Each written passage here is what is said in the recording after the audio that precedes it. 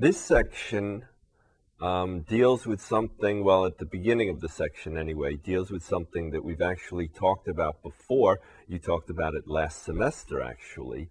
We're going to give it a little bit of a fancier name, but the idea is really the same. We're calling it linearization, and all we're really talking about is for a given curve and a given point, all right, we're going to find the equation of the tangent line to the curve at the point, which is something we talked about last semester. But what we're going to do with it this semester, or right now actually, is use the tangent line as an approximation of the curve. All right, so that, here, if I do a little bit bigger picture, right, if I talk about the tangent line to this curve at that point, and then right in there, okay, right close to the point of tangency, the difference between the line and the curve is really very small. And if the curve is a little bit complicated, we can use the line, which is always a very simple function, to approximate the curve. All right, so if we have a point, well, if we have a curve y equals f of x, and we have a point x0, then the y value will be what? F of x0. All right, how are we going to write the equation of the tangent line? Well, we need the slope, but we know all about the slope of a tangent line, right? So the slope of the tangent is equal to the derivative at the point. So now we have the slope, and we have the point, x0,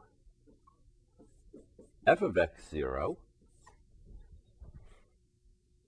right? And from last semester or even previous courses, it's fairly simple then to write the equation of the line through this point with this slope. Here, maybe I'll do a quick reminder.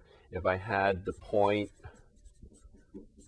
2, 3, and a slope equal to 4, right, then I could have what? I could have the generic point xy, and I could figure out the slope, y minus 3 over x minus 2, right?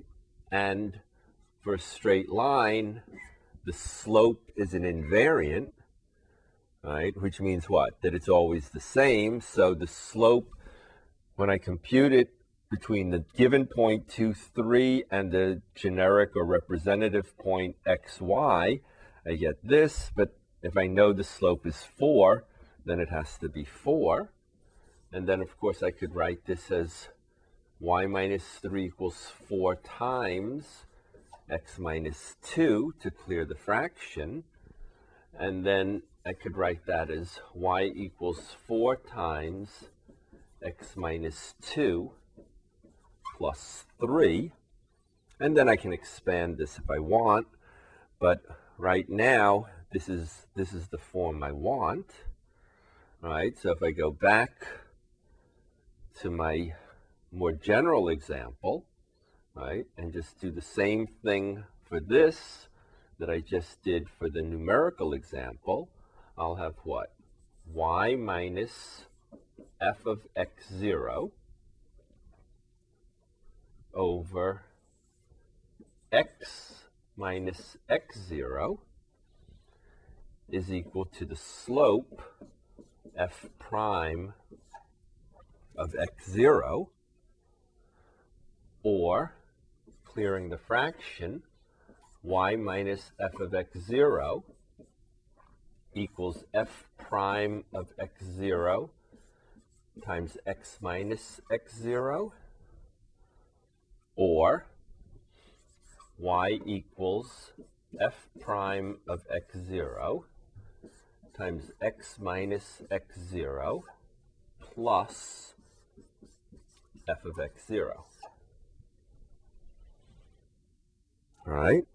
And if we call this function t of x, okay, t of x for the tangent line of x, right, then we can say that this is the linearization of f of x at the point x0, f of x0. All right, now what can we do with it?